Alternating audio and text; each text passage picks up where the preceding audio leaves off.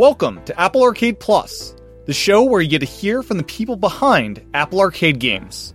I'm Tim Chen, host of the show. We were super interested in being quite ruthless. We took a fair bit of inspiration from things like Game of Thrones. We like the idea that it's kind of shocking for a character that seems like they're going to be part of the story for a while to just instantly be taken away. It's a little bit like in real life when someone dies. It's kind of weird when they're gone. That was definitely something that we were interested in including, was a lot of death. Welcome back to another episode of Apple Arcade Plus. My guest today is Ben, the creative director from Wild Boy Studios. They are the creators of Atone, Heart of the Elder Tree. This is a story-driven puzzle game with an amazing soundtrack that got me right away with its super compelling story. We keep story spoilers to a minimum, with some moments from the very beginning of the game spoiled, but nothing terribly far into the game, so if you're concerned about spoilers, just play the beginning and you should be fine. If you'd like to support the podcast, the best way to do that is to launch iTunes or Apple Podcasts and leave a review. Every review is of huge help making the show more discoverable in search and helping others find this show. You can send your feedback to me at applearcadepodcast@gmail.com. You can follow the show on Twitter at AppleArcadePlus. With that, here's my interview with Ben, all about Atone, Heart of the Elder Tree. Enjoy. Welcome to the podcast, Ben. Thank you. Can you first introduce yourself, kind of your role at the company making Atone and the basic kind of premise of the game? So my name is Ben Costello, and I am the creative director of Wild Boy Studios. Together with my two mates, Patrick Coletto and Sid Bardia, we kind of collectively founded this company called Wild Boy Studios. We were kind of just three friends that just met all of a sudden. We just decided to start making a game, and that game was Atone. And Atone is Norse-inspired game where you play as this young girl called Estra as she ventures to find out the truth behind her father's death. Gameplay-wise, it's very story-focused. Put a lot of time into like branching storylines where you need to make tricky choices which will define how your story ends. There are also puzzles and rhythm battle sequences which you'll encounter along the way. Okay. Yeah, and I was going to ask about the different decisions you make. So, in some cases, you're actually deciding, should I kill this person? Which is a pretty major decision. But there's also dialogue trees. Yep. I'd imagine one of those has bigger ramifications, or do the dialogue trees also have an indication as to where the story will go? The dialogue trees, they're not as... they kind of will just change the way a character responds to you. Whereas the black and white choices, where it's displayed in this black and white cinematic view, they're super vital to the direction of the story, and they'll change what happens along the way. Okay. Yeah, that makes sense. And I'd imagine having some characters alive could mean that character could potentially bring harm to another character. One of the first things you encounter in the story is this character killed somebody.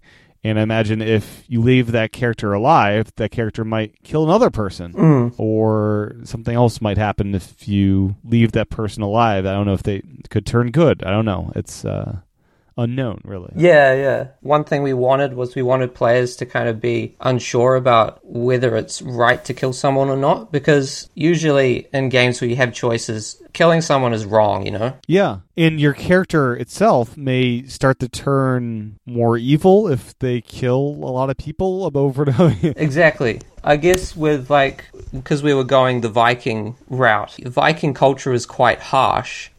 And we were really interested in the idea that sometimes actually killing someone, sometimes taking the ruthless path is the right choice. It's just going to be difficult to figure out which people you should kill and which people you shouldn't kill.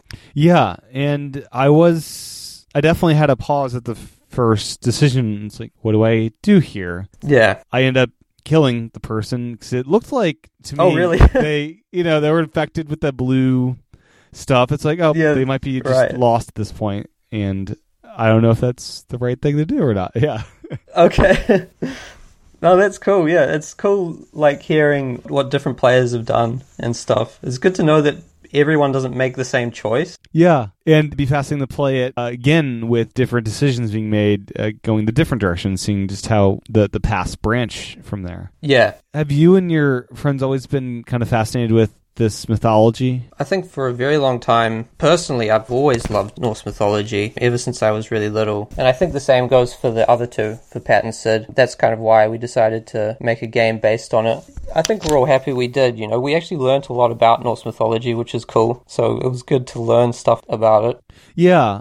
I played the PlayStation 4 God of War last year, I think it was, and I don't know, do any of the characters from that game, did they make more of an impact in that game where they may have been influenced to bring into Atone in any way, or any influence from other mediums? Not from God of War specifically. We got lots of inspiration from other games. Actually, most of the games we got inspiration from weren't related to Norse mythology in any way. The part that inspired the Norse side of the game was more just the fact that we wanted to tell a story with characters that people could kind of understand, and we wanted there to be characters in the story that people could instantly, that hear the name Loki or whatever, and they'd understand where that person's from and stuff. We just like that idea, if that makes any sense. Yeah, it does, definitely.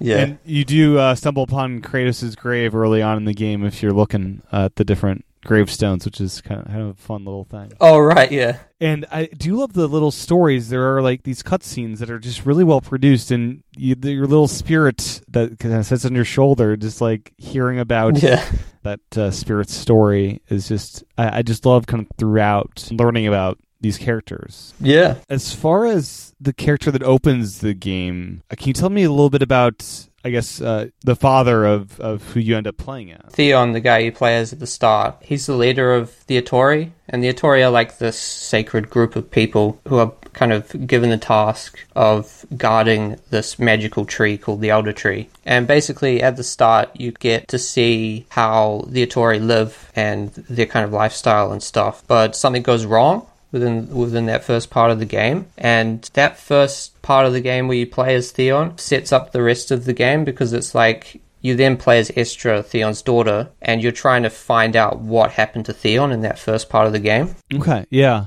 In this world you're exploring, I'm not sure, I've not completed it yet, but I'm wondering, does your character explore different realms? I know that is a part of some of what happens in Norse mythology and these kind of worlds sometimes.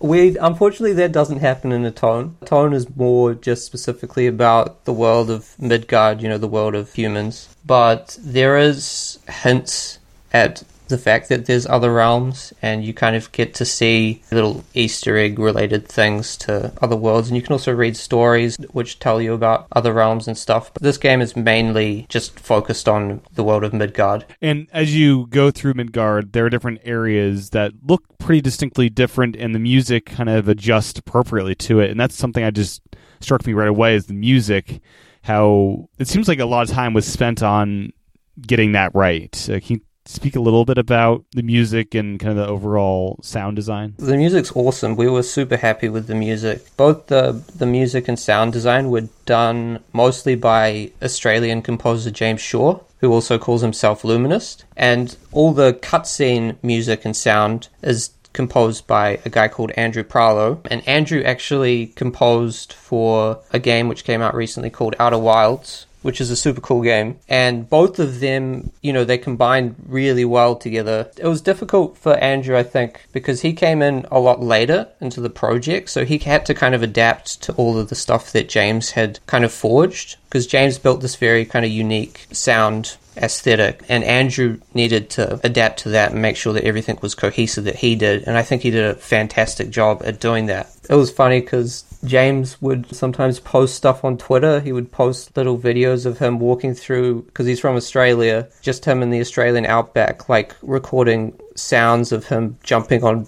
like carpets and stuff in the middle of a forest, which was kind of funny. Yeah. But yeah, they did a great job. We're super happy with the sound and the music. And the cutscenes have voice acting. Is that acting used across all the different localizations, and it's, you're reading the subtitles of the English at that point, or are there other voice actors for different regions? There's only English voice acting. We obviously have the game translated into the different languages. It was a bit difficult for us because we had to budget everything, so we have to keep a relatively narrow mindset sometimes. When you don't have a really large budget, we just have the English voice acting. Yeah, and that makes sense. And, quite honestly, when I play Japanese games, I actually like listening to the Japanese original audio over Right, yeah. the English dub sometimes, Yeah, for sure. The art style, it's unique. I don't know. It's pretty striking. How did you guys decide upon the style? Did you have a lot of iterations to finally get to this point? It's kind of hard to say. The art style was kind of always the same. Like, we started out with what we've ended with. It's just that it's developed a lot. Like, it's gotten a lot better. Because at the start, it was really bad. Like, the art was super bad. But over time, we got better. We looked a lot at things like Samurai Jack. You might see a lot of Samurai Jack inspiration in a lot of the cutscenes and stuff. And that really helped kind of boost the quality of what we created. At the same time, like, the best quality stuff we created was at the end. So all the stuff at the start was bad quality, which meant that we had to go back and redo stuff, which was annoying. Yeah. But in the end, I think we were happy with what we ended up with. And you mentioned story being a vital part of this game, and it is. That's what drew me in right away. How long was that process of just getting that right? And I'd imagine that was kind of the first thing that was done in this creation process for Atone? Yeah, the story was, I think, pretty much the first thing we started working on. It is probably the most important part of the game, is the story. So it made sense for us to start working on it early. We developed the overall plot and like certain climactic points in the story. The three of us knew that we were going to need to get a writer in at some stage because the three of us weren't writers. And so what ended up happening was we got two really fantastic people with writing backgrounds, Rebecca and Jim, on board. They both helped us a lot. And they kind of were super passionate storytellers, and they helped add another dimension to the story development. So there was like the five of us kind of combining to create this story. And the story as a whole probably took about 2.5 years to make fully. So to fully flesh it out, it took about 2.5 years. Yeah. It changed pretty dramatically in detail from what it was initially, but there was still core elements which stayed since the beginning. And just trying to find all the characters that you wanted to include in the story, was that one of the first steps of just like reading as much as you could in the mythology and identifying these are the key ones and here are some ones that'd be nice to have? That's exactly what we did, yeah. We did lots of Wikipediaing gods. We had lists of giants and gods that had their own little descriptions and stuff like that. That's exactly what we did.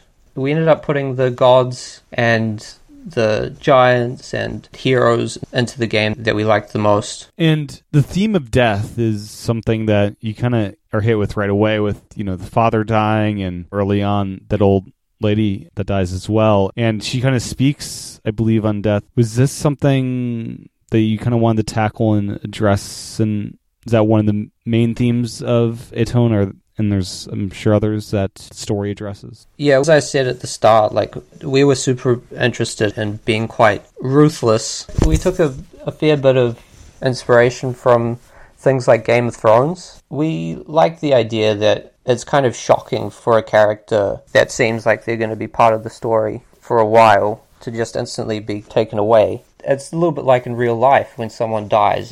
It's kind of weird when they're gone. That was definitely something that we were interested in including, was a lot of death.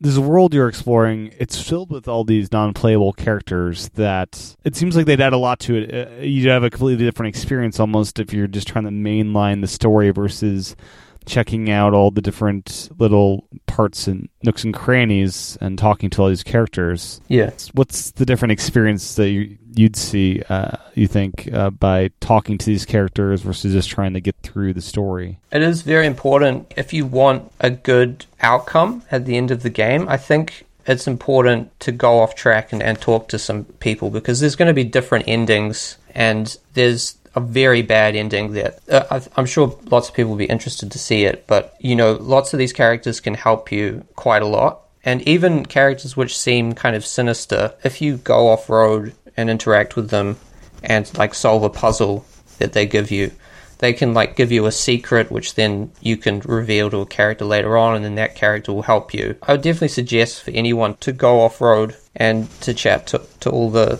little characters on the side, because a lot of them have their own little cool stories as well. And do you have any favorite characters that were included that when you kind of encounter them in the game, you just have a smile that you're happy that one made it in? I like this guy called Darla who plays the lute. He's this merchant that you meet later in the game, and he's quite quirky, and I just really like the fact that we created a different track for him each time you come up to him because he plays his little lute.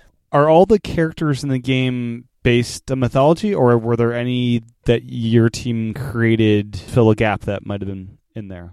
All of them pretty much we created from scratch. Obviously, some of them have the same names as like gods and stuff, and they're inspired by those characters from Norse mythology. We've kind of put a twist on a lot of them and kind of changed their character from what they were in Norse mythology quite a bit. Technically, everyone is different, but there's definitely characters which are just not inspired by Norse mythology at all. They're just our characters. Gotcha. And as you're playing through the game, there are a lot of icons and glyphs that kind of indicate different things, and the yellow ones will tell you kind of here's where you need to go next for the story to progress. Can you kind of walk through what all these icons and color schemes mean? There's a purple one, and kind of what's the iconography of the game? Yeah, there's a few different colors for the different icons. It was more just to kind of give the player a hint that they interacting with those different icons leads to different results, I guess. The white interaction was just like a basic interaction, and the yellow one is, where your next goal is, story-related goal. The blue one, something that will impact the story. There's some little interactions. If you interact with them, it'll change the story in some way. And then there's a pink one for there's like a little statue which you can interact with, which will change the mode of the game to story mode, which basically just makes the battles unfailable for people who don't like the battles or for people who find them too difficult. Okay. And yeah, there is health that your character has, and that's just for the battles. And I'm trying to remember, does the health regain after you finish a battle, or what's that system like? Yeah. It does, okay. Yeah, the health regains, yeah. Okay. And yeah, I've been playing with controller, and there are some challenging ones. I'm trying to imagine with touch, it might be, I'd say it's a bit simpler to nail some of those. I'm not sure if that is kind of the experience that people have with controller versus touch with just difficulty level of those battles. Yeah, some people find controller easier, some people find touch a little easier. People do find the battles quite difficult in general. It is quite a challenging part of the game. Lots of people have been changing the mode to story mode. Once you do that, you'll still play the battles. It just won't matter if you hit the red where you're messing up a lot, and it'll continue on. One thing, though, that people should know when they do that, and it's in the description when they get the choice to change, is that they won't receive achievements if they change. Okay. The battles do progress pretty fast as far as they do ramp up in difficulty, I've noticed. The first one was pretty simple. Yeah. But they do go up from there. And the music during the battles, I wish I could just listen to it. I'm so focused on the battle, but it's great music during those. The music was really good. They did a really good job with the music for sure. James did all the battle tracks. James the Australian. So something I noticed right away is, at first I thought, what's the share sheet doing on Atone? And then I realized, that just means that's a door you can walk through. Oh, right. I really quickly realized that. What was that kind of design from the start, or were there different ways of indicating where you could actually walk and kind of go to new areas? Was there an iteration process there? At the start, we didn't really have any UI. We tried to go for that kind of no UI on the screen look. Yeah. We were interested in doing that. But the style is quite exaggerated, and some people find it difficult to understand where they can walk and stuff. So that's kind of why we added little symbols that show you what you can interact with and also where you can leave environments and stuff, because people didn't know really where they could go.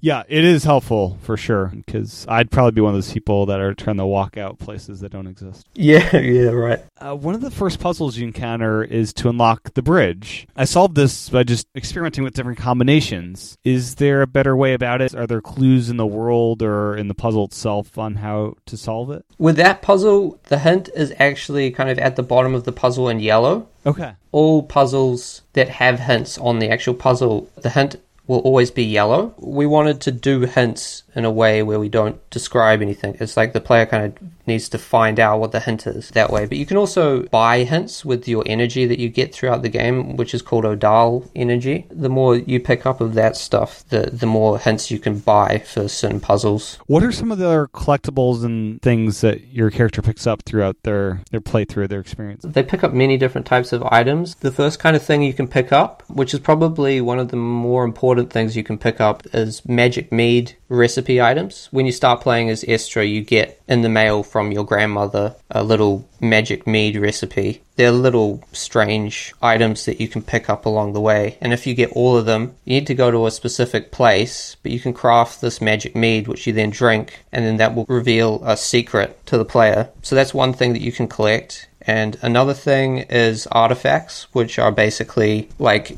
they're added boosts, I guess. They just help you in some way, like they'll help you in battle, like they'll give you a little bit more defense in battle, or they'll give you reset possibilities in puzzles, because you can fail some puzzles. There's an artifact you can collect which will reset the puzzle, so you can try again. And you can also collect food. Food helps you in battle. It heals you. You can get treasures which give you money, which you can use to buy at the shop, the dollar store. And then you can also get story related items which just progress the story in some way. And I think that's about it. Okay. And I do love the variety of puzzles. Like, the first one is just tuning an instrument, which it's a nice way to open it. Just very simple. Yeah. Do you have any favorite types of puzzles that are included in the game? I really like that one. That one's really cool, the loot one. I also like this one, which is like a animal puzzle where you need to swap different animal tiles and sort animals into two different groups. It's quite a peaceful puzzle. It's in a super quiet room, and you kind of hear the water trickling down the walls. It's just kind of peaceful. And I gotta say, with the sound, again, like it's fun walking through like puddles. You actually hear that happen. Yeah. It's just cool because not a photorealistic game, but the sound kind of brings you into some of the elements that make it lifelike in that way.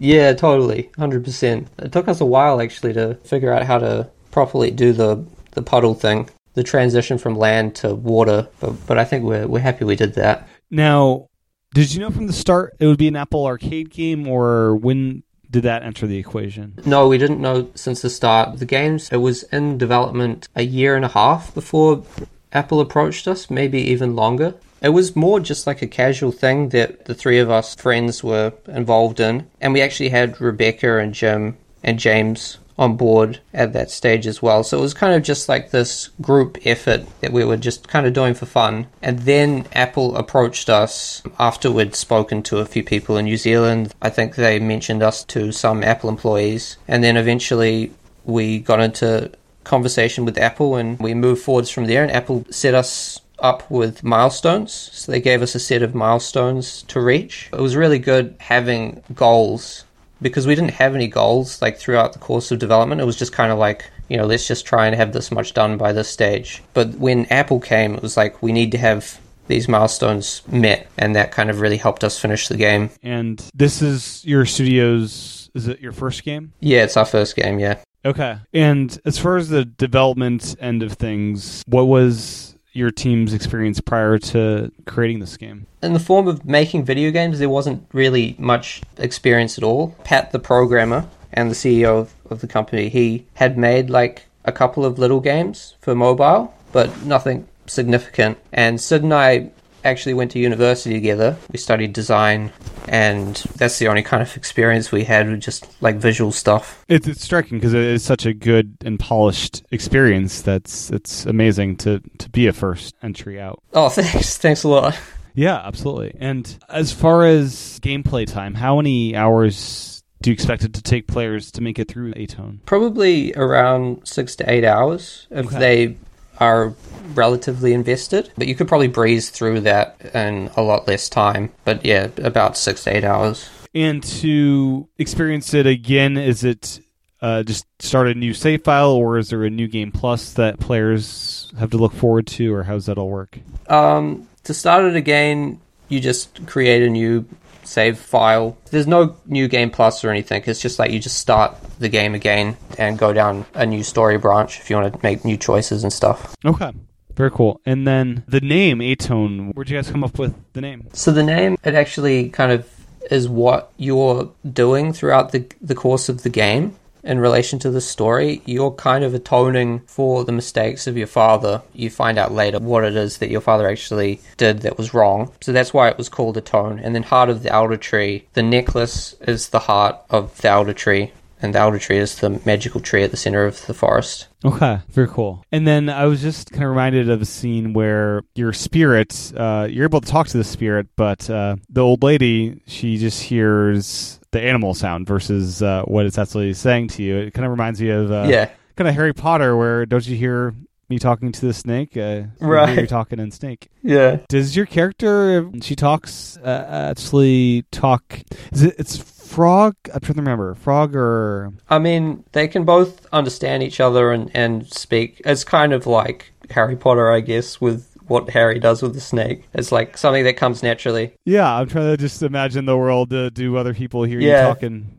in that weird for sure. animal sound? Yeah. Yeah, there's actually, if you end up doing the magic mead thing where you drink the magic mead, you find out why Estra's can do that, because she's special. Okay, very cool. Anything we didn't cover that you'd like to before we wrap it up? We are planning to release a pretty big update soon, which is going to have like quite a new thing going on in the game that you can try out.